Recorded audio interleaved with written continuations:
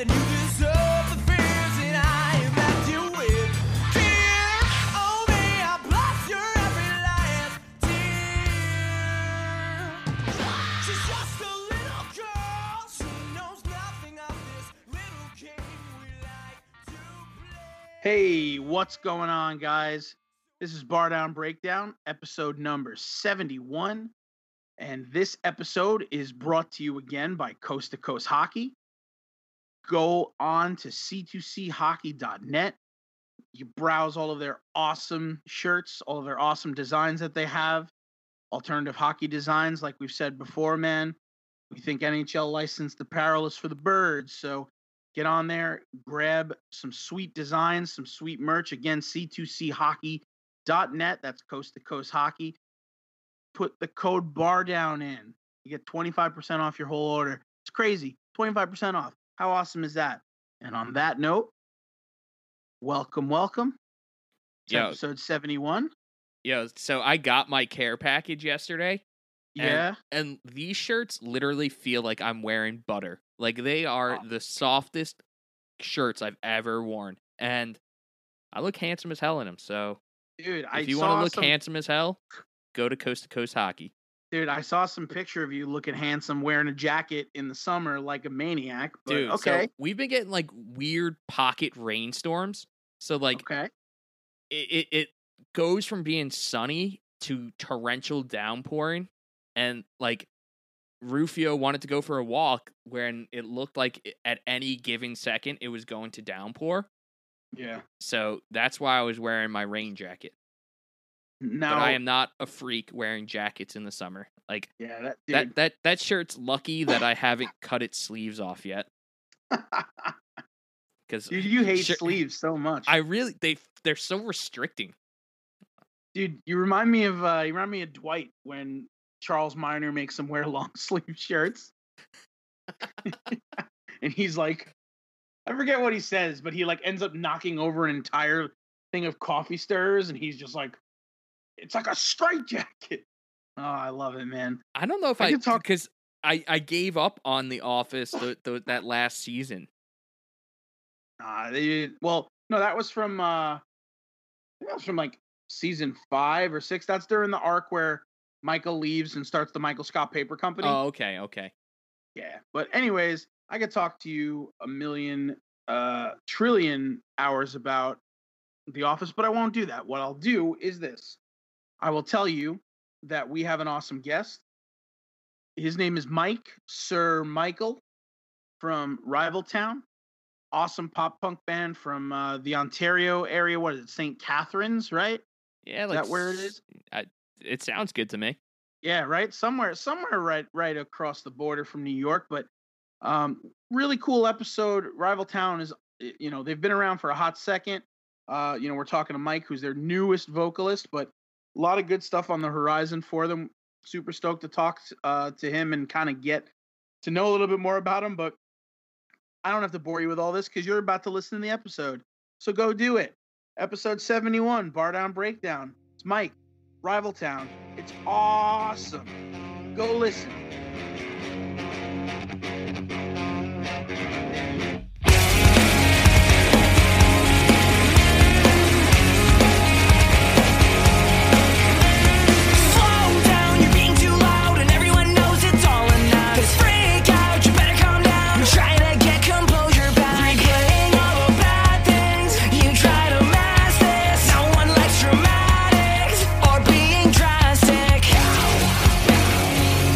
Always have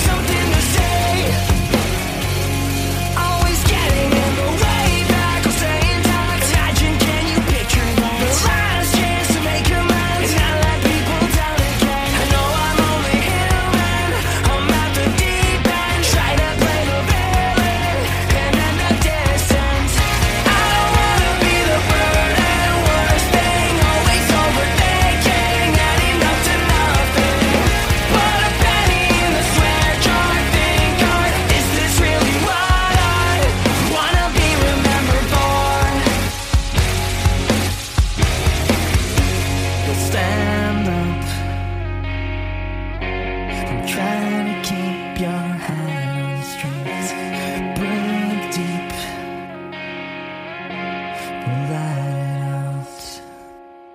But every inch wants to break free. No, I can't fucking stand when I'm lost and you're staring at me. And I know we want the same thing. Just be patient, 'cause you know I'm trying to be. I don't wanna be the bird and worst thing, always overthinking, adding up to nothing. Put a penny in the swear jar, think hard, is this really what I wanna be remembered for?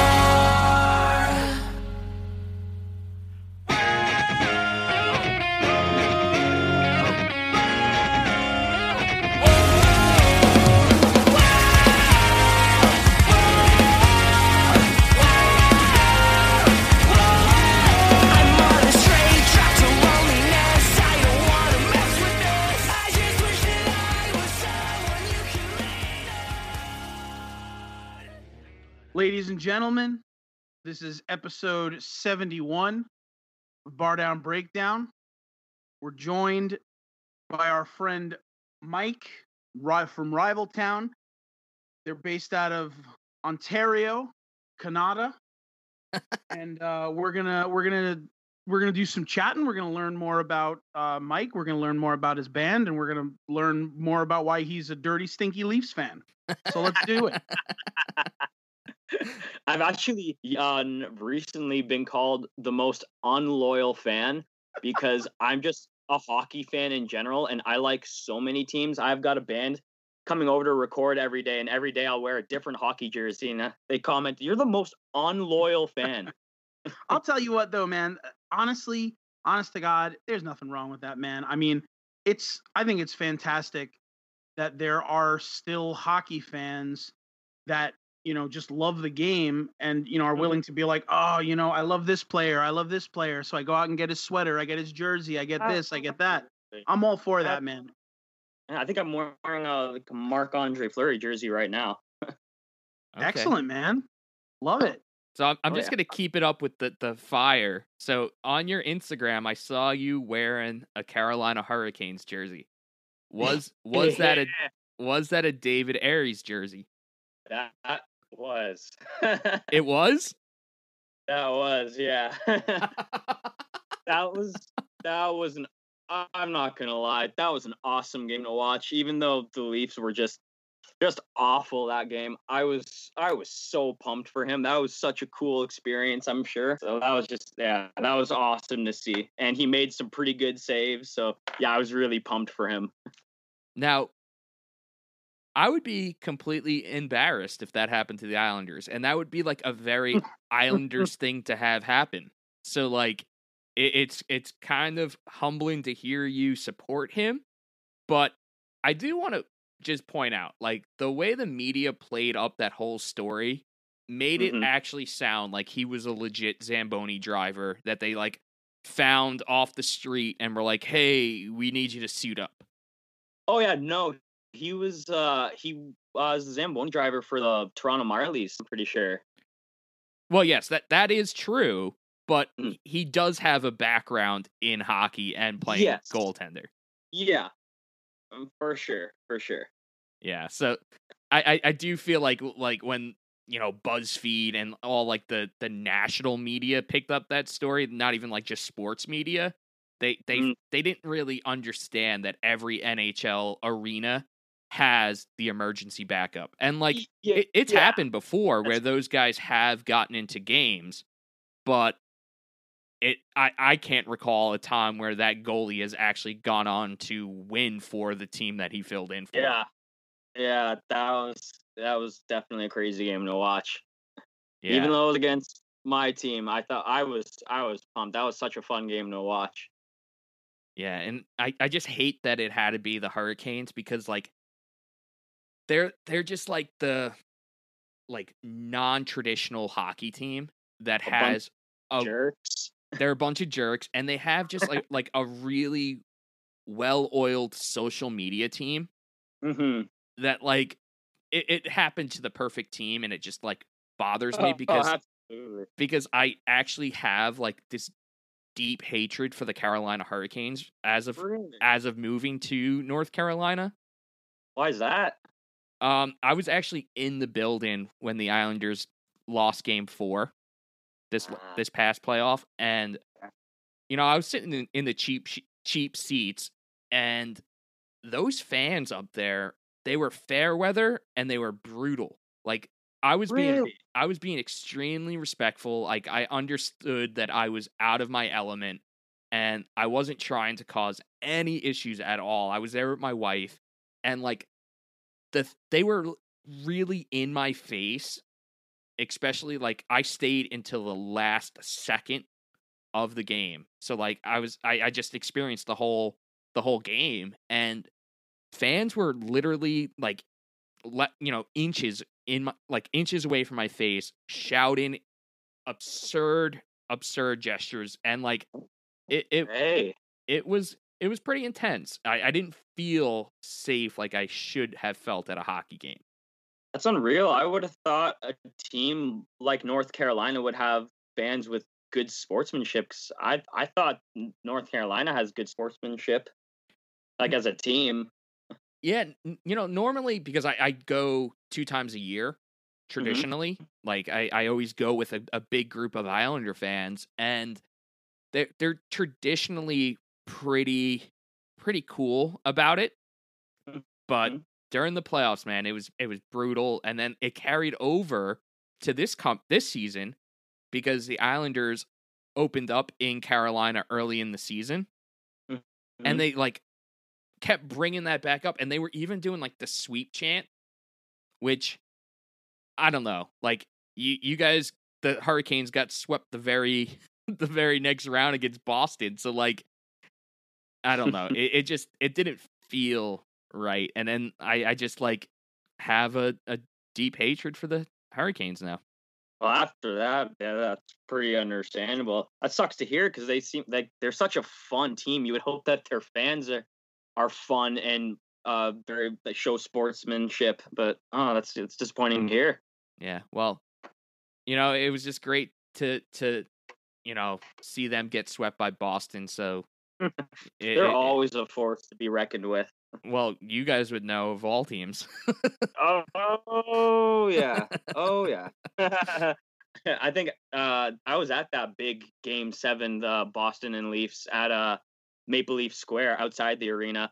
I remember everyone with I think 10 minutes left, up 4-1 or something like that, already chanting the na na na na hey hey hey, and I remember being so pissed off because I know we're playing Boston. They're not done yet. Bruins are never done. And sure enough. Shit, man. That's tough. That was a very disappointed crowd. Now, originally, before like the NHL announced that they were going to do like reseeding after the return to play, I did hear some rumblings that like Maple Leafs fans were all mad that like if they went on to beat Columbus, their like I guess quote unquote first round matchup would have been against Boston again. And they were like, oh, like why do we have to play Boston again? But the NHL did announce that they're gonna reseed after the play-in round. So you guys might be able to avoid them if you get past Columbus. So that would be very nice. They're stacked right now. They are stacked. I'm very, very interested to see what moves they make in the offseason because I'm pretty sure they're pretty much at their cap. Am I right? The Bruins? Yeah. Man, like to be honest, there's not many teams that aren't right at the cap now, especially since the cap's not going up for next season. Mm-hmm. I really think aren't they doing a thing soon where they're going to be taking like the like you get to pick one superstar and his salary doesn't count towards the cap? I've heard that was going to be a thing. Is that true? Man, you guys better hope that that's true.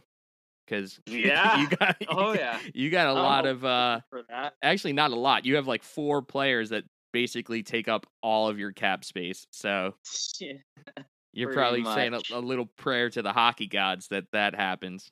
But that's true. Yeah, I think my dad told me that. I'm hoping that happens. Yeah, like the Islanders don't really have anyone that's like almost at like max money. So like it really wouldn't benefit us. unless like Barzell goes and signs like some major ticket this offseason.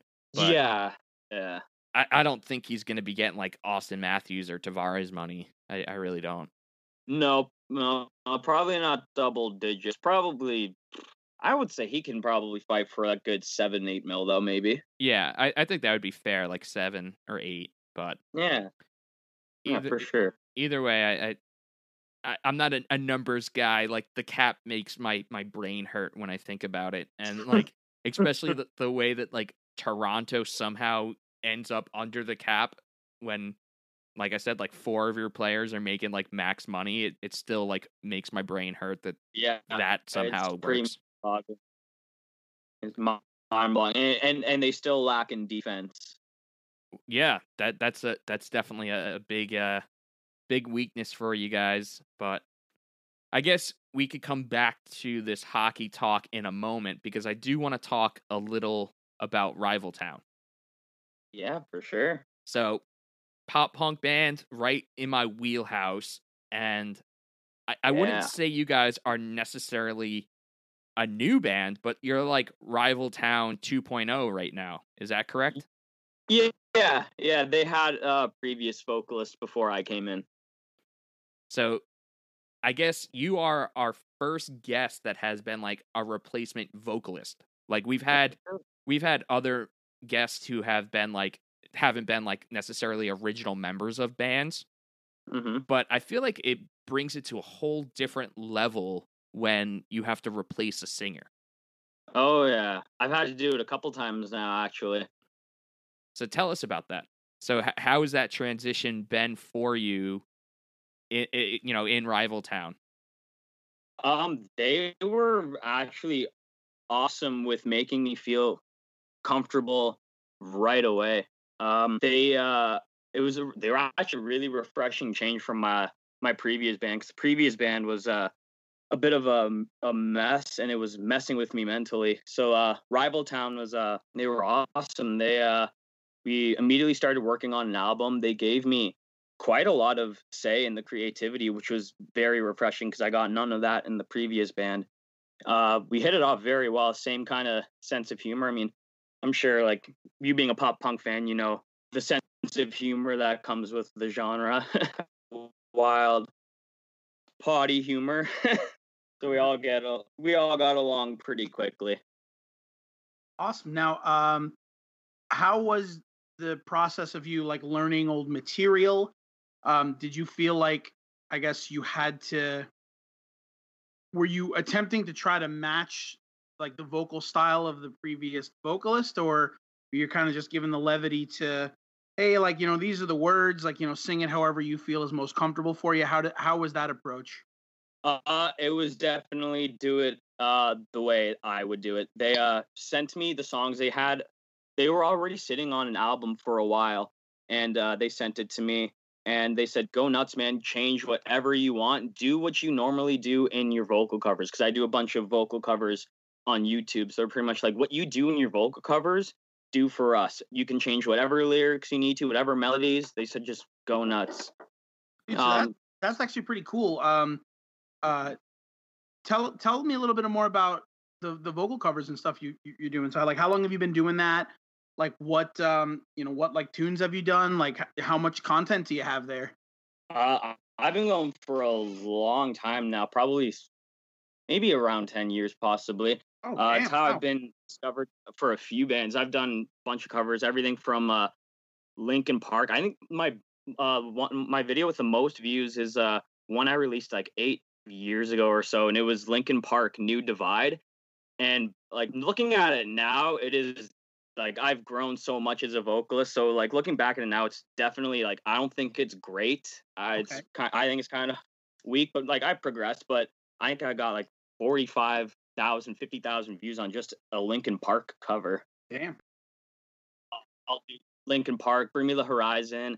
I try a bunch of different things, even outside of punk metal. I like to try to be versatile.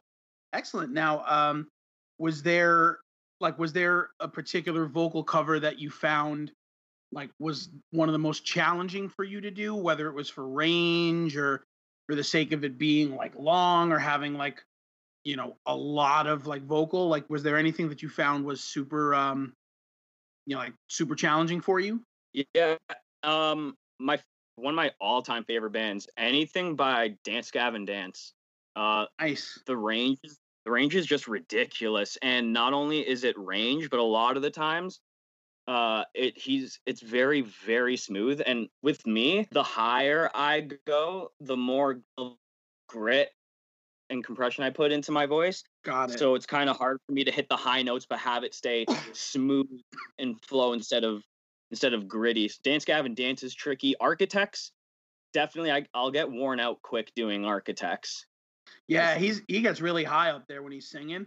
High it's like sing scream. Yeah. Pretty. Yeah. So yeah, Architects and Dance Gavin Dance are probably always a big challenge for me. So Mikey could probably swing this one just because like he's probably more of the Dance Gavin Dance fan than I am, but you probably know, Mikey, all of the vocalists that Dance Gavin Dance has had. They've had like Tillian, Travis, Johnny. Yeah, there's been a few. So like, so Mike, you being a Dance Gavin Dance fan, like, have you done vocal covers of like every iteration of Dance Gavin Dance? Like, have you done like Tillian songs and Travis songs and Johnny songs? Like, are because obviously I know they're all three of the vocalists are fantastic. They really are, but they're all distinct in their own way. So like, is there any vocalist that's you find a little bit easier to emulate or to try to get right? Or because obviously listening to the first Dance Gavin Dance record is like where my ears have been. I haven't listened to much after that, but obviously I know Johnny is crazy of a life as you've had, man. I mean, he can still songs, oh yeah, it's crazy watching him live too. Like, he'll just do these amazing runs and then puke and then go back to sounding beautiful again. It's crazy. But yeah, I've done a couple Tillian songs, and obviously, yeah, those are tough because they're like the range is ridiculous. I've done I haven't posted it yet, but I'm going to be posting Carl Barker. So with that would be a Travis song. Sweet. That one suited my voice pretty well, I thought. I haven't done any Johnny ones yet because I find that I'll have to practice that a little because I haven't practiced much with the runoffs at the end when he does a lot of the yeah. I really practiced much of that. Oh, and it's all good, but I think that's super cool. I've that's one of the things that like I always thought about trying to do, not vocal stuff, but I'm a drummer and doing like drum covers and stuff, but like I've never had a big enough place where I've been able to like set up my whole kit and get like a rig and like mics and kind of a whole thing. So, but it's super, super cool that you're doing that, man. That's awesome. So it kind of keeps your chops going. And then I guess just kind of dialing it back a little bit. We don't have to go into like your full lineage, of course, but like the first time I guess you were asked to be like a vocalist of a band doing originals, or whether you started a project, did it come from you doing vocal covers, or was it just a completely different, kind of get together, for you to start doing your own original stuff? Well, first like few bands I was in I was going to a conservatory in Hamilton in Ontario. I was learning guitar, and then eventually when I got to a certain level, they would put you in a band with other students that went there. So I was put in a couple bands, and I mentioned how I liked to sing too. I wasn't great, but I enjoyed to do it. I used to put Linkin Park Live in Texas on, and I used to pretend to be Chester. So I did have that bit of ambition to be a vocalist. So I started off playing guitar and vocals in a lot of pop punk bands, and then eventually I shifted my way into just focusing on vocals mainly. I think after college, I really started just focus on vocals. Cool, awesome, man. And then so kind of fast forward, just a kind of a question I want to ask about you guys putting out Useless Hands. So I know, you guys linked up with Paper and Plastic on that. So how did that end up coming to be? That they, kind of distroed the CD for you? Actually, it's Lost Music. I mean, Paper and Plastic's Vinny's other project. Vinny is the drummer. Yeah, no worries. Vinny's the drummer for Less Than Jake. He has Paper and Plastic, and then Lost is his new one, which is the one we got signed to. And I think we got in contact with him because our manager Eric, I think he's managed like 4 Year Strong and people. He is close friends with Vinny, and I guess he showed us to Vinny at one point, and Vinny really, really dug us. So he got in contact with us, and yeah, it's been going pretty well so far. Awesome. And has that kind of collaboration with them, being with Lost Music, has that given you guys some opportunities? Obviously, I know not right now per se because we're no one's touring, but has that given you opportunities to like jump on shows or get opportunities to kind of get out and play through Canada and the US and stuff like that? They're still like in the beginning stages sort of, and especially with all this COVID stuff happening, I'm sure there would have been a lot going on during this time, but a lot had to be put on hold. So I think we were the very first band that they signed. So while we were signed, we were going through a big American, Canadian tour. And as we were doing that, they were just continuing to build a roster. And then by the time they got a pretty big roster built up, COVID happened. So, Yep. Swear Jar obviously dropped just recently. Is that part of a collection of music that you guys have written that's going to be part of a full length, or is that just a single? Like, what's kind of on the horizon for you guys? Yeah, that'll actually be on an album that we're working on right now. Sweet. Yeah. Awesome. Yeah. We got that one, and we got another one coming out pretty soon with a pretty cool guest vocalist as well. Another Excellent. single, And, you're saying? Yep. Another single that will also be on the album. Now, a Canadian singer or an American singer? You don't have to say who. I just want to kind of see if I could speculate. Surprise me. It's an American singer. He lives close to our border, though, I'm told. Okay. And it is a pop punk band. Pop punk band. We're very excited to have him on. See, now I'm sitting here trying to think. Now I'm thinking like Buffalo, but I can't really think of any good like Buffalo pop punk bands. I don't know. I think it's definitely New York State for sure. Okay. All right. Awesome. Okay. Very cool, man. I think I got it. I think it's gonna be Derek from State Champs. Oh, that would have been sick, but no. No. Oh. Yeah, I guess Albany's not too close to the border, but I do want to ask another question about Useless Hands before I move on. So you said that the band was kind of sitting on some songs before you guys like recorded, but like one of the singles from Useless Hands was recorded with the old vocalist. So like, did you have to go back into the studio and re-record just that one, or like was there a few songs that you had to rework and provide your vocals for?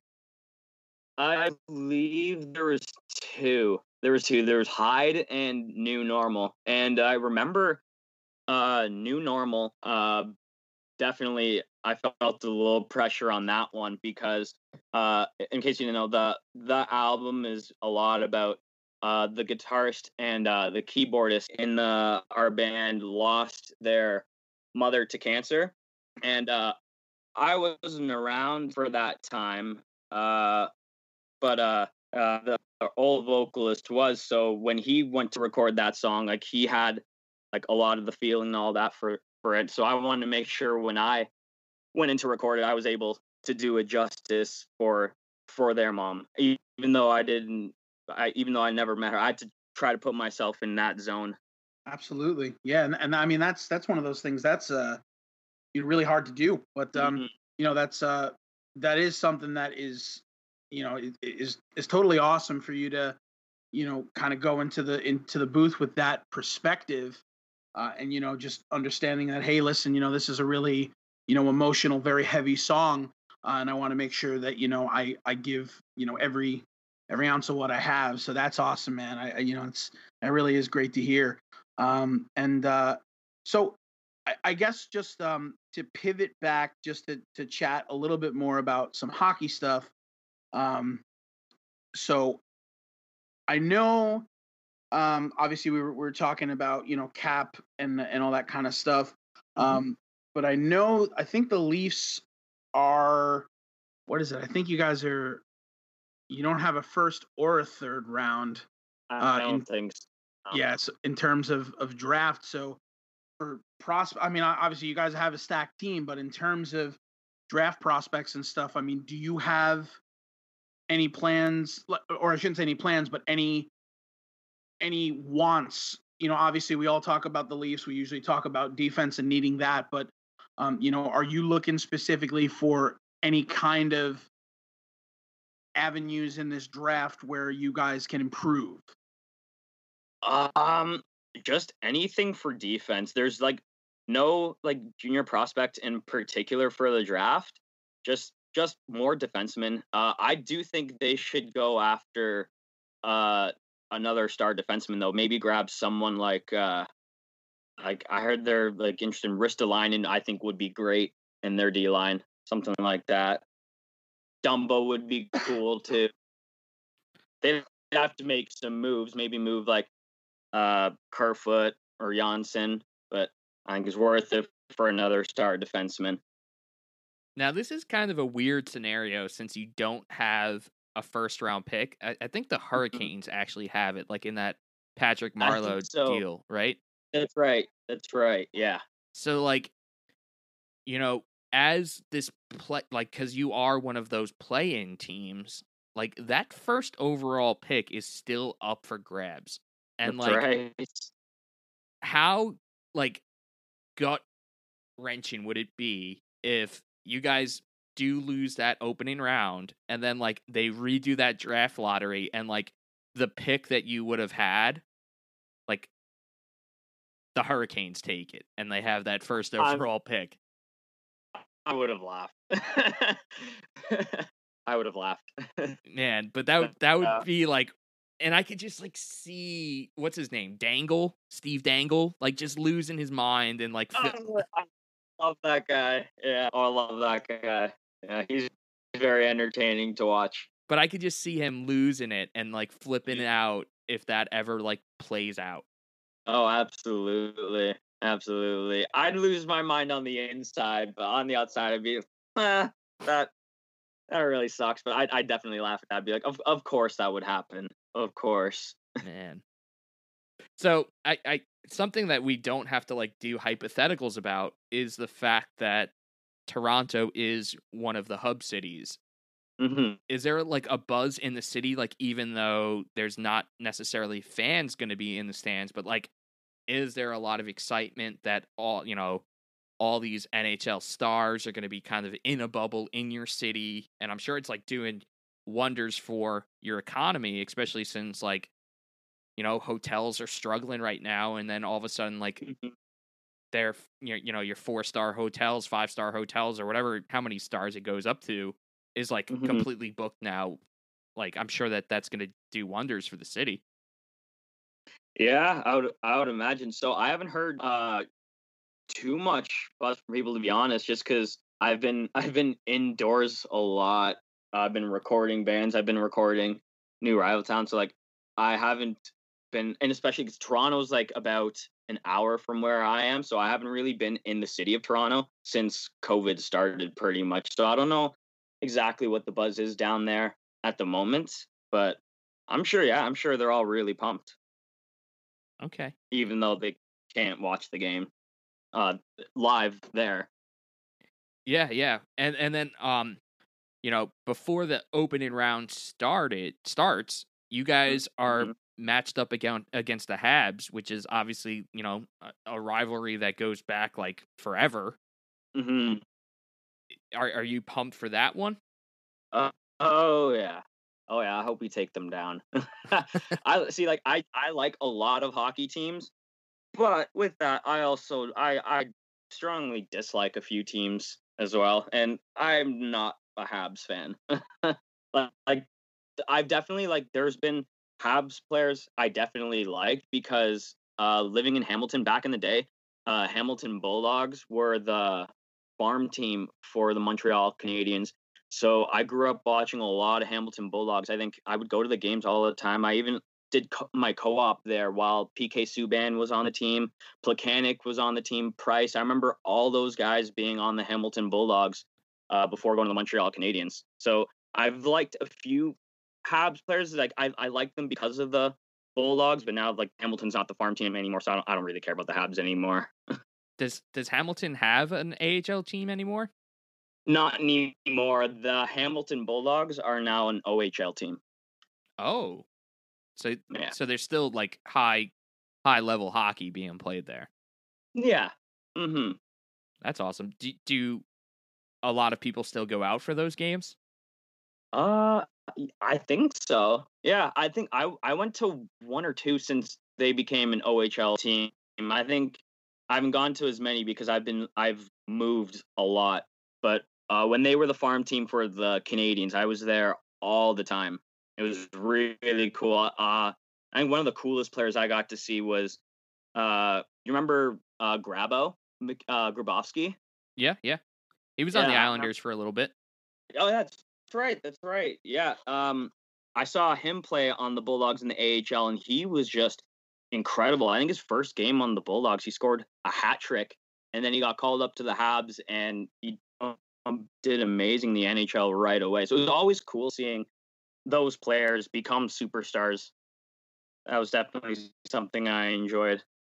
Oh, for sure. Yeah, I'm a big supporter of minor league hockey, whether it's the coast or AHL. Like I try to watch as much hockey as possible. So I definitely. Awesome. They could be the next superstars. They could be the next McDavids and stuff. Yeah. You don't see that trend as much as you used to, where a lot of these superstars and like high draft picks are making the move to the NHL a lot earlier. Mm-hmm. And it seems like what the trend is, like, I'm thinking about like Matt Barzal, for example. Like, he didn't go to Bridgeport; he went back to juniors for another year. Right. So like he played like the whatever it is, like 9 or 11 games that they're allowed to, and then after the team got a look at him, they sent him back to juniors, and like that's the trend that I'm seeing more than players going to like superstars going to the AHL. That's true. That's true, actually. Yeah. But I guess I do want to kind of get like your you could be our Maple Leafs insider. How are you feeling about your opening round with Columbus?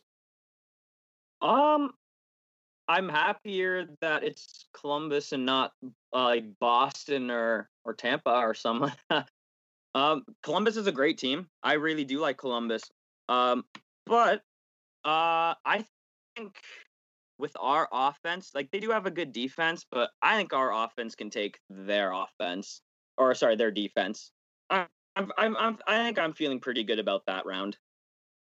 I'm worried about. I think person I'm worried about most would be getting by Seth Jones. Obviously, he's a tank. And I hate to say it, but John Tortorella is just an amazing coach, and dude, he's my favorite coach. I watch so many compilations of him just getting pissed off, and it's amazing. Yeah, he's dropped a few gems, since hockey started back up, and I'm trying to think, like, I have seen his name pop up a bunch, that he's been just, as always, just having awesome interviews. Oh yeah, he is so fun. I think my favorite one of his, I think he was the coach for the Rangers at the time. I loved he was so pissed off because I guess they took a beating, and he comes off the ice to the press. He's like, "Oh, I know what you're gonna say. We played like shit." Just completely straightforward. Yeah, he makes me laugh my head off. Yeah, he's a good one. And I was down in DC like a year ago, and it was during like the government lockdown. So all of the like national monuments and museums that are usually free in DC were closed. So like there was only a handful of like historic sites that were open, and there were ones that you had to pay for. And a lot of people just weren't going to them. So like, you know, I was in DC for an Islander game. It was like, you know, the following day, and I was like, all right, well, we're here. Like, might as well just go. And like, I don't even know what mansion we were in. And I'm pretty sure that I was like on a tour with either John Tortorella or like a family member, because it looked freaking just like him. And it was it was like, man, that has to be him. And I just didn't like muster up the courage to figure it out. But I'll just in my mind pretend it was him on this tour with me. I would. Yeah, definitely. I totally would. That is awesome. Yeah. So I guess I want to go back into a little more music talk, and then we could wrap it up with some more hockey at the end. But you've dropped a few hints that you are doing a lot of recording. And so you're recording other bands, and then you're also recording your Rival Town? Yep. So Rival Town's in the middle of writing and recording our album. And then at the same time, it came at a good time because right now it's my only source of income. But I've been recording a local band around here. They're my buddies. They're called Hollowcore. And we just been having fun laying down some tracks. I have my own business I've been doing called Rival Crown Productions. I'll do like mixing, mastering, tracking, and then I'll even go as far as like lyric videos, music videos, all that. Just taking this COVID time to be as creative as possible, I guess. Yeah, man. I mean, that's kind of what you got to do right now. I mean, you know, you've got to take the time that you have and try to make it as plentiful as you can. So that's super cool. So as far as you know, kind of doing your own like recording and you know, mixing and mastering and stuff, I guess that kind of gives you like a deeper perspective on your own music. So like, do you ever have those times where like, you know, like you lay down like, you know, your vocals, or like, you know, your guitarists lay down their tracks, and like, you know, you think it's perfect, and then like when you have your studio monitors and all that good stuff set up, and you just listen back to it, and you're like, oh man, like I can think of like 1,000 things that I want to do right now. So like, do you ever find yourself getting like kind of trigger happy with that sort of stuff? Oh yeah, I've been like really, really creative production wise with this one band that I'm working with, just producing like over the top. And so when I go to Rival Town stuff, I try to bring that same producing mindset to that recording session as well, for sure. Sweet. Now, have you ever considered like kind of, I guess, getting into producing like completely full time? Like, you know, I don't know, obviously, given the fact that you're doing this and you're having, you know, a good time, and you're obviously creating some pretty worthwhile stuff, have you considered, after, you know, kind of COVID sort of goes away, just doing this full time for yourself, or is it something that's not really sustainable? What's your take on that? I would absolutely love to. I'm dreading having to go back and get another part-time job, because I'm really, really sick of the minimum wage jobs. They do nothing. I can barely afford to pay my bills with the minimum wage job. It's not worth it physically and mentally to me. So yeah, I would love to keep doing this. And at the same time, while doing my own company, I've been interning with another mixing engineer in London, Ontario, who's also got his own company. He's really, really starting to build. So I'll have like kind of two chances and like two sources of income eventually from it. So I'm hoping that will be enough to get me through without having to go look for another shitty part-time job, whether it's a kitchen. God, I can't do another kitchen job again. Oh, that's so funny. So before our good friend Mikey here started teaching little snot-nosed brat kids, he was working in the restaurant industry himself. Do you have any fun chili stories, Mikey? Dude, this is one of my like. It's one of my funnier stories. Like I could probably write a whole book about being in the service industry. I know, man. You can make a whole like sitcom based around it. I know. Yeah, like yeah. Go on. That movie Waiting isn't too far off. Well, dude, it is so accurate. It's so accurate. It definitely is. And like, you know, at Chili's, it's more of like a turn and burn where actually like as a waiter at the Chili's that I was working at, I was making more there than I was at like a fine dining Italian restaurant on Long Island.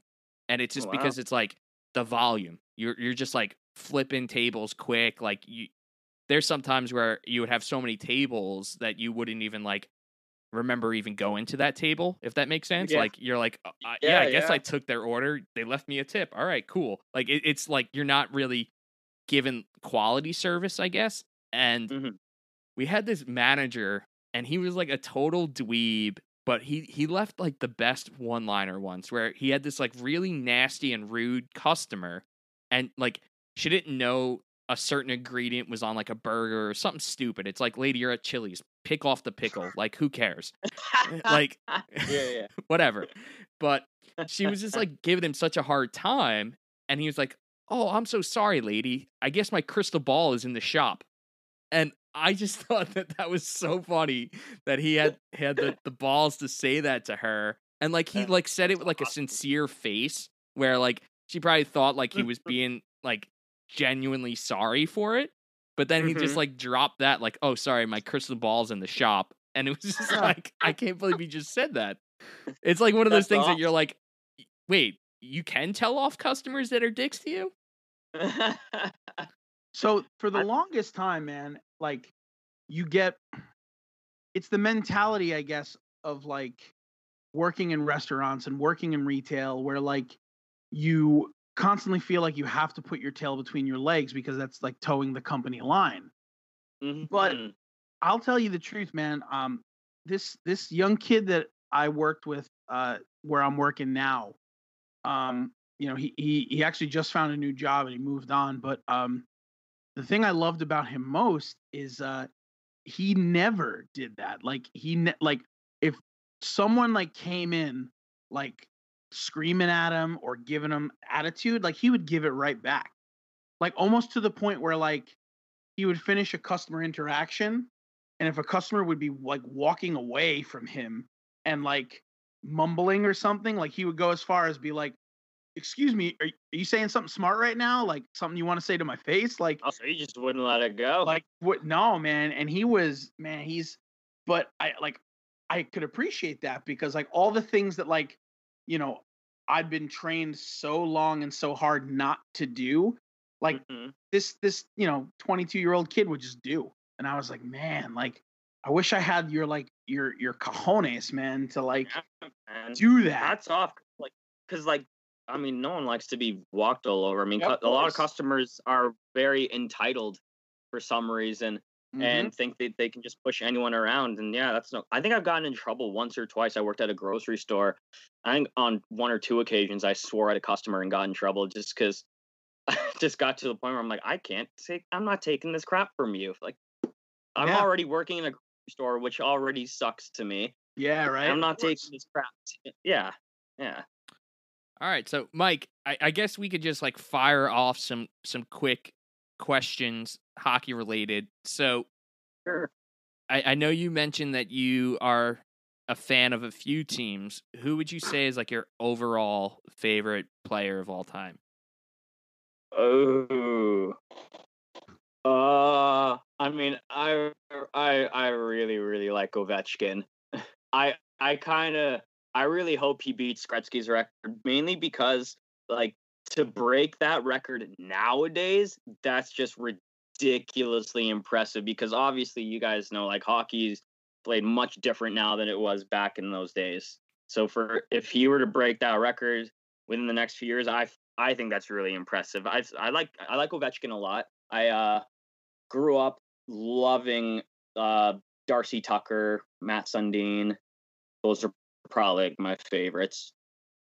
Now, there was an interview that just surfaced with Mike Peca, like, no joke, like yesterday or maybe even today, where he actually doesn't have any hard feelings towards Darcy Tucker. And like, Oh yeah. I know we were talking before we started recording. You're only 26 years old, so you were really young during that Islanders Maple Leaf series. But like, Darcy Tucker basically ruined Mike Pekka's career. Yeah, refresh my memory. What happened with that again? He like slew-footed him along the boards. Like, it was a real dirty hit. And Tucker, not Domi. No, I believe it was Darcy Tucker that did it. Oh wow. Yeah. Wow. Okay. Didn't know that. Yeah, I must have been really young at that time. I think I must have forgot about that. Yeah, I'm just looking it up because I just saw that this came up. Yeah, so it's the Darcy Tucker hit on Mike Pekka. I'm watching it right now. And that was that like one of those like pretty much career-ending hits or injuries? He was never the same after that. Dude, because I remember Mike Pekka. I forgot about that incident. I do remember the Bertuzzi and Moore incident. I remember that being messed up. Yeah. That was a big one. Or the Stevens and Korea hit. Definitely remember that one. I felt that one. Yeah, like, now I'm watching it, and it's not, like, too terrible. Like, I just watched it on replay a few times, and, like, I guess just the result is what's really bad, is that, like, Mike Pekka was the captain of the team, and, like, he was out the rest of the playoffs, and then, like, he ended up coming back and, like, playing a few more years, not with the Islanders, like, somewhere else, and, like, he just really wasn't the same. Oh, dang, I gotta look that up after. Yeah. And then, what was your first jersey that you purchased or received as a gift? Do you remember? Back in the day, it was probably a Leafs jersey, but like other than a Leafs jersey, I think it was maybe the Devils, because I was like huge into Martin Brodeur for a long time, so it could have been the Devils. Any name on the back, or you think it was just a blank I don't Devils? think there's a name on the back. I remember growing up, I used to be in school. I used to be known as the hockey jersey kid, and then I grew out of all. Yeah, that says a lot coming from a kid from Canada. Right. And then I grew out of all my hockey jerseys, and there was like a 2 to 3 year period of time where my main focus was music. I wasn't paying too much attention to hockey. And then I got to a point where I really, really missed hockey, and I got back into it big time. And I remember getting back into it and just buying a ton of jerseys. I think now I got a bunch of them. I have a St. Louis Blues Bozak jersey. I don't know why, but I have a PK Subban Devils jersey. I don't know why I get a Subban jersey on the Devils, but I have a Subban Devils jersey. I have an Ovi jersey. I love wearing jerseys. That's great. That's great.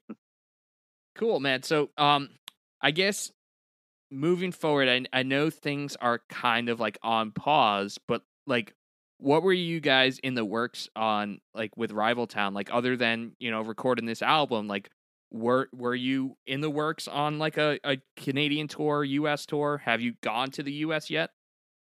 Yeah, we were in the U.S. last year for a tour, and yeah, we were supposed to be back in Canada and U.S. At the beginning of July. I was really bummed out because I think we were supposed to be in Chicago for July 4th. I've never spent the 4th of July in the States before, so I was really excited to be spending that holiday in Chicago of all places. But then that got swept from under the rug. So who were you guys hitting the road with?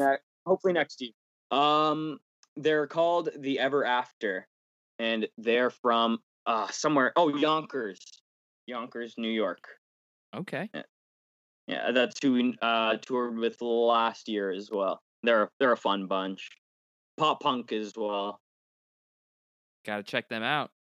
I've actually I don't think I've ever been to Yonkers. What about you, Tom? Yonkers. That's like, I mean, like down by Westchester area, I'm guessing. I think so. Man, we just live on our Long Island bubble and we don't get out much. Yonkers. I mean, Yonkers is pretty much like right on the Hudson. I know that. But like I don't know like where it is. I think it's like right above. Isn't it like kind of right above the Bronx? I think. I don't know. I think it is. I think it's like. I remember. Yeah, I think it's right above the Bronx. Yeah. I just remember not believing them for the longest time when they told us they live in a place called Yonkers. Yeah, right. That's not a place. It's a Tyler the Creator song. Dude, and you know what the funny thing is, man? Like, so like right across the river, you get into Jersey, and there's a place called Hackensack. That's real life. Mm-hmm. And I mean, dude, there's funny sounding places. There's so many funny sounding places, man. I wonder how like all these weird names happen. What was that like one lake that every kid like laughed about, like Titicaca? Lake Titicaca. I laugh at that because of Beavis and Butthead.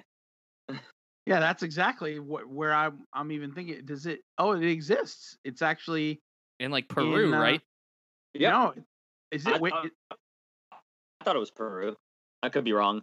Apparently, I just looked one up that's in Indiana. I don't know.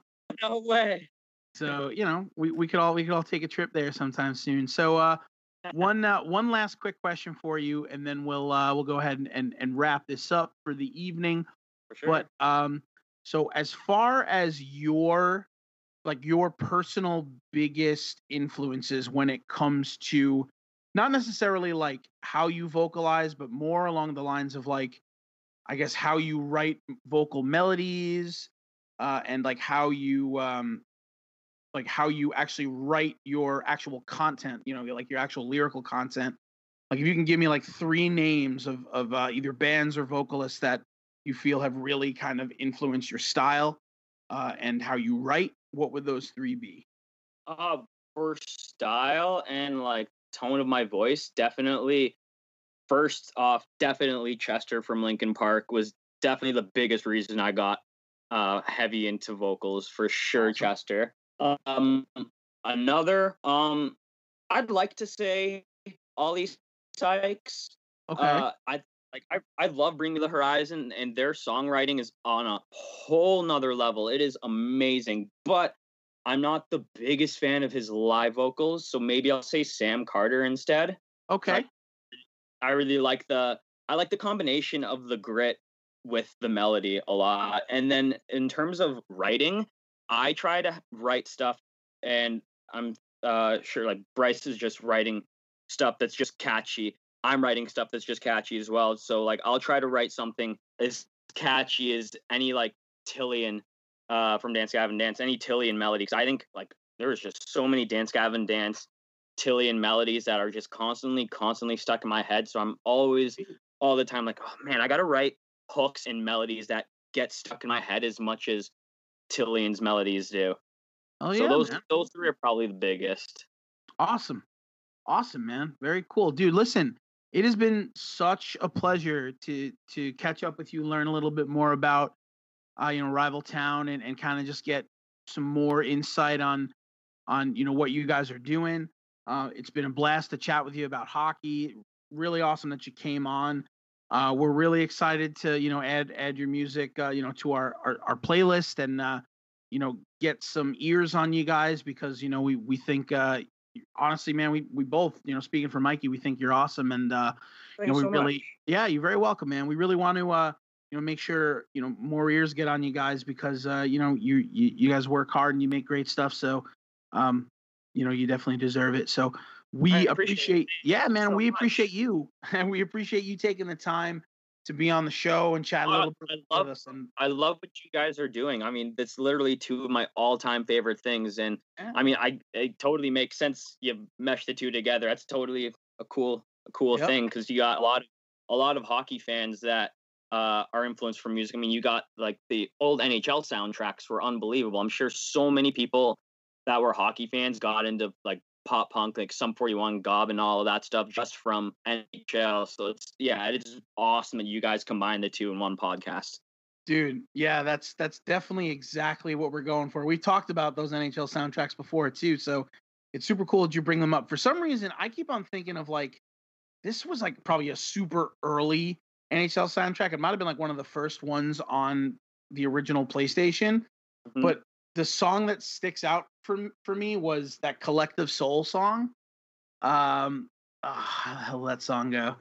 It was like, "And all your ways, girl, on me, it brings me down."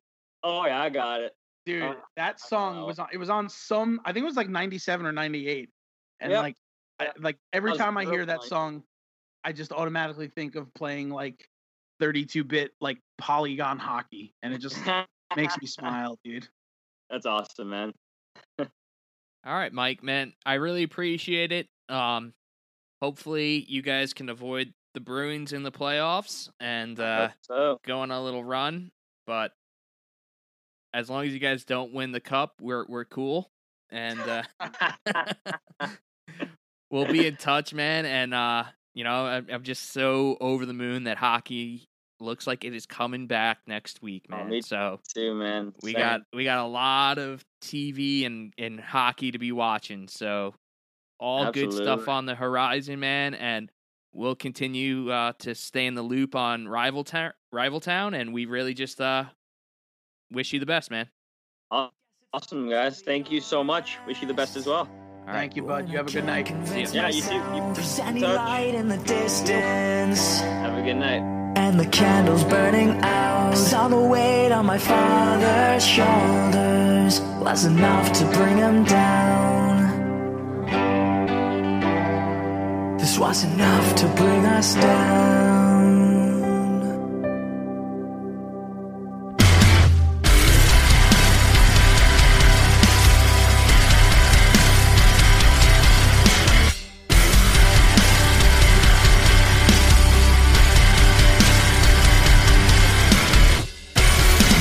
Close my eyes and try to fall asleep, but I can't focus on anything. Tear my phone away, I'm too afraid. My bad news has a grudge with me. You always smiled like you didn't feel it. You never wanted us to be scared. Sometimes I wanna just tell you about my day. Talk about your life, all the things you've done. Just trying to find some normality. But I guess this is normal now. I wish you could know. I would've given anything just to take it all away. This whole year has felt like quicksand. The more I fight, the more I'm taking it. But now it's come, everybody leaves their marks on us. All I hope is that it fades in time. I won't hold my breath. I won't hold it, but I'm still holding on to everything you said to me. I won't let your voice fade.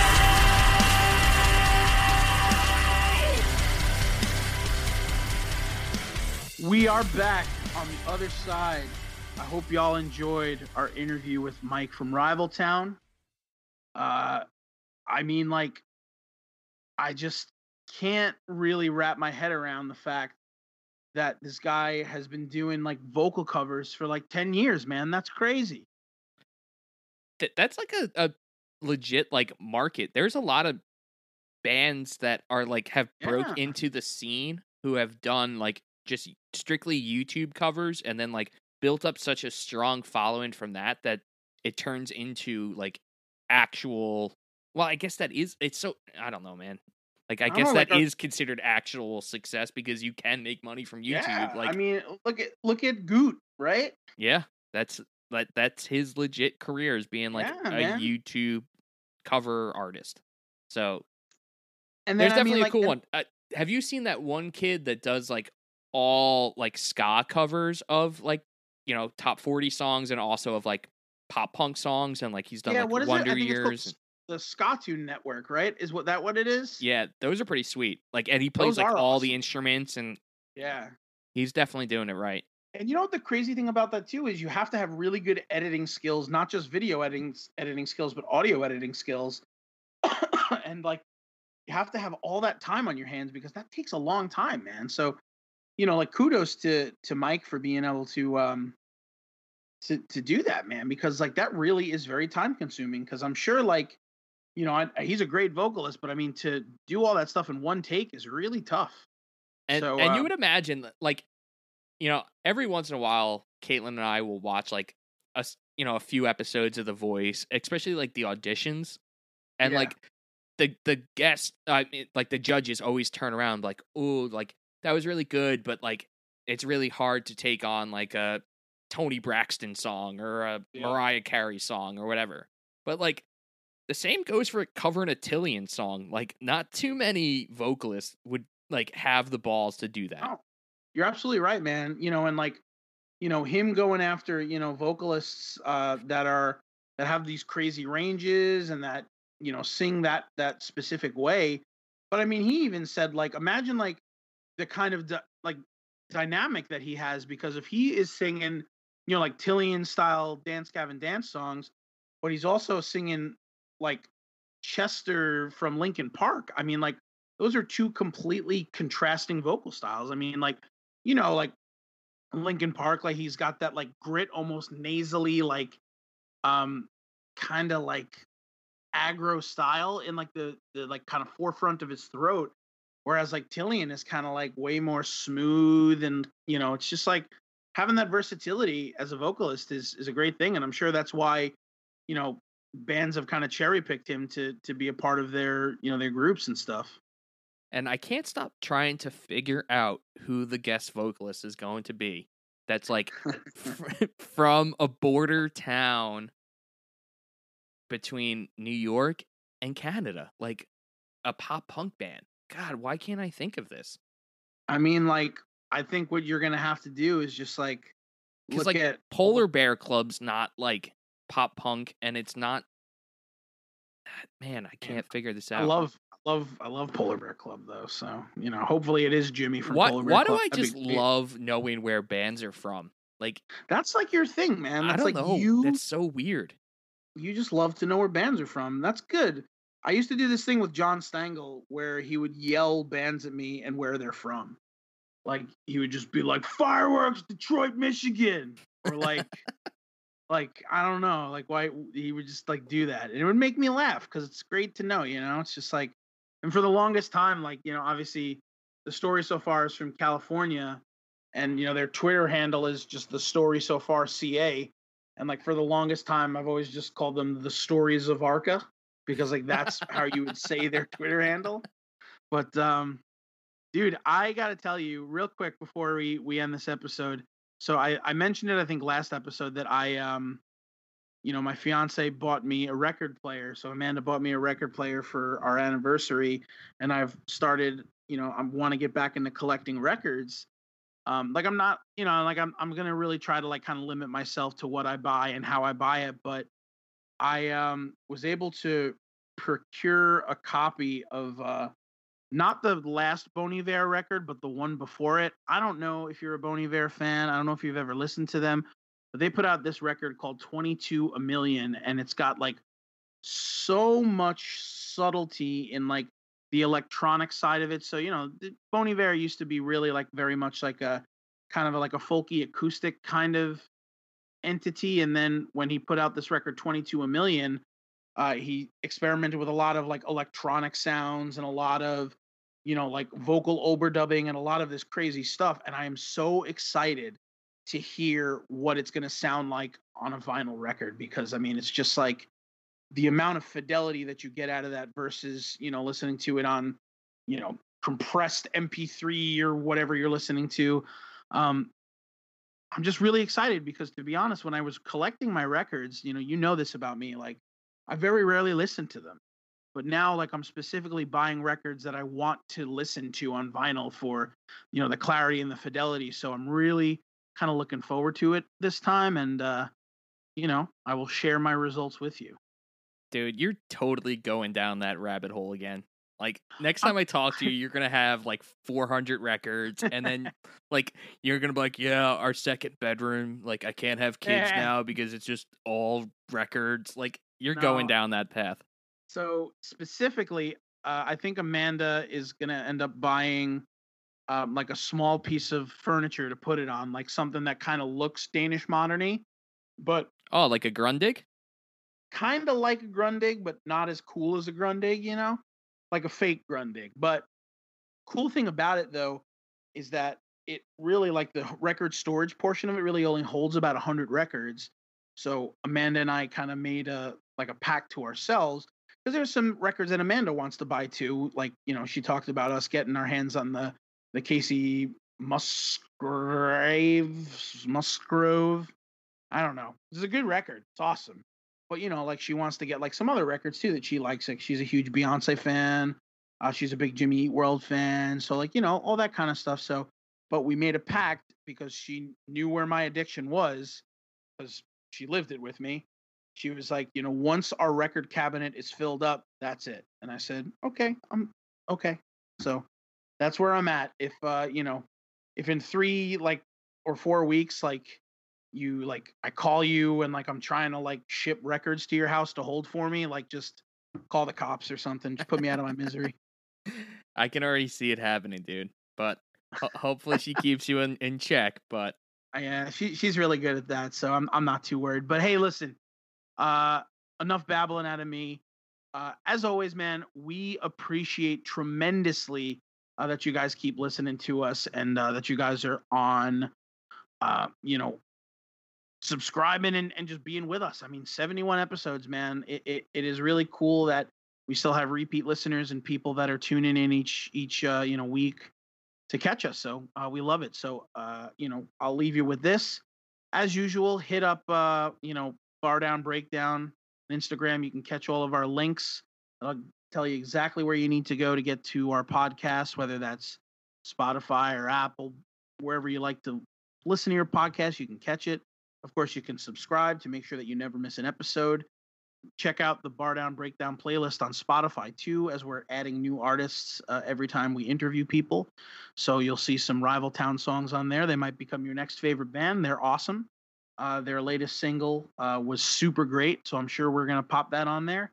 And then, as always, we love to hear your feedback. So if there's anyone you want us to interview, any ideas you want to share with us, please do it, because we love your feedback, and we love to know that we're, you're digging the job we're doing, and we appreciate that you dig us. So that's all I got. I think I did pretty good. Did I miss anything? Yeah, dude. Real quick, Josh Hosang dropped a single. So go follow Josh Hosang. Yes, the hockey player, Josh Hosang. Go follow his Instagram and check out his latest single. It's actually pretty dope. And on that note, Tom, peace be with you. And also with you.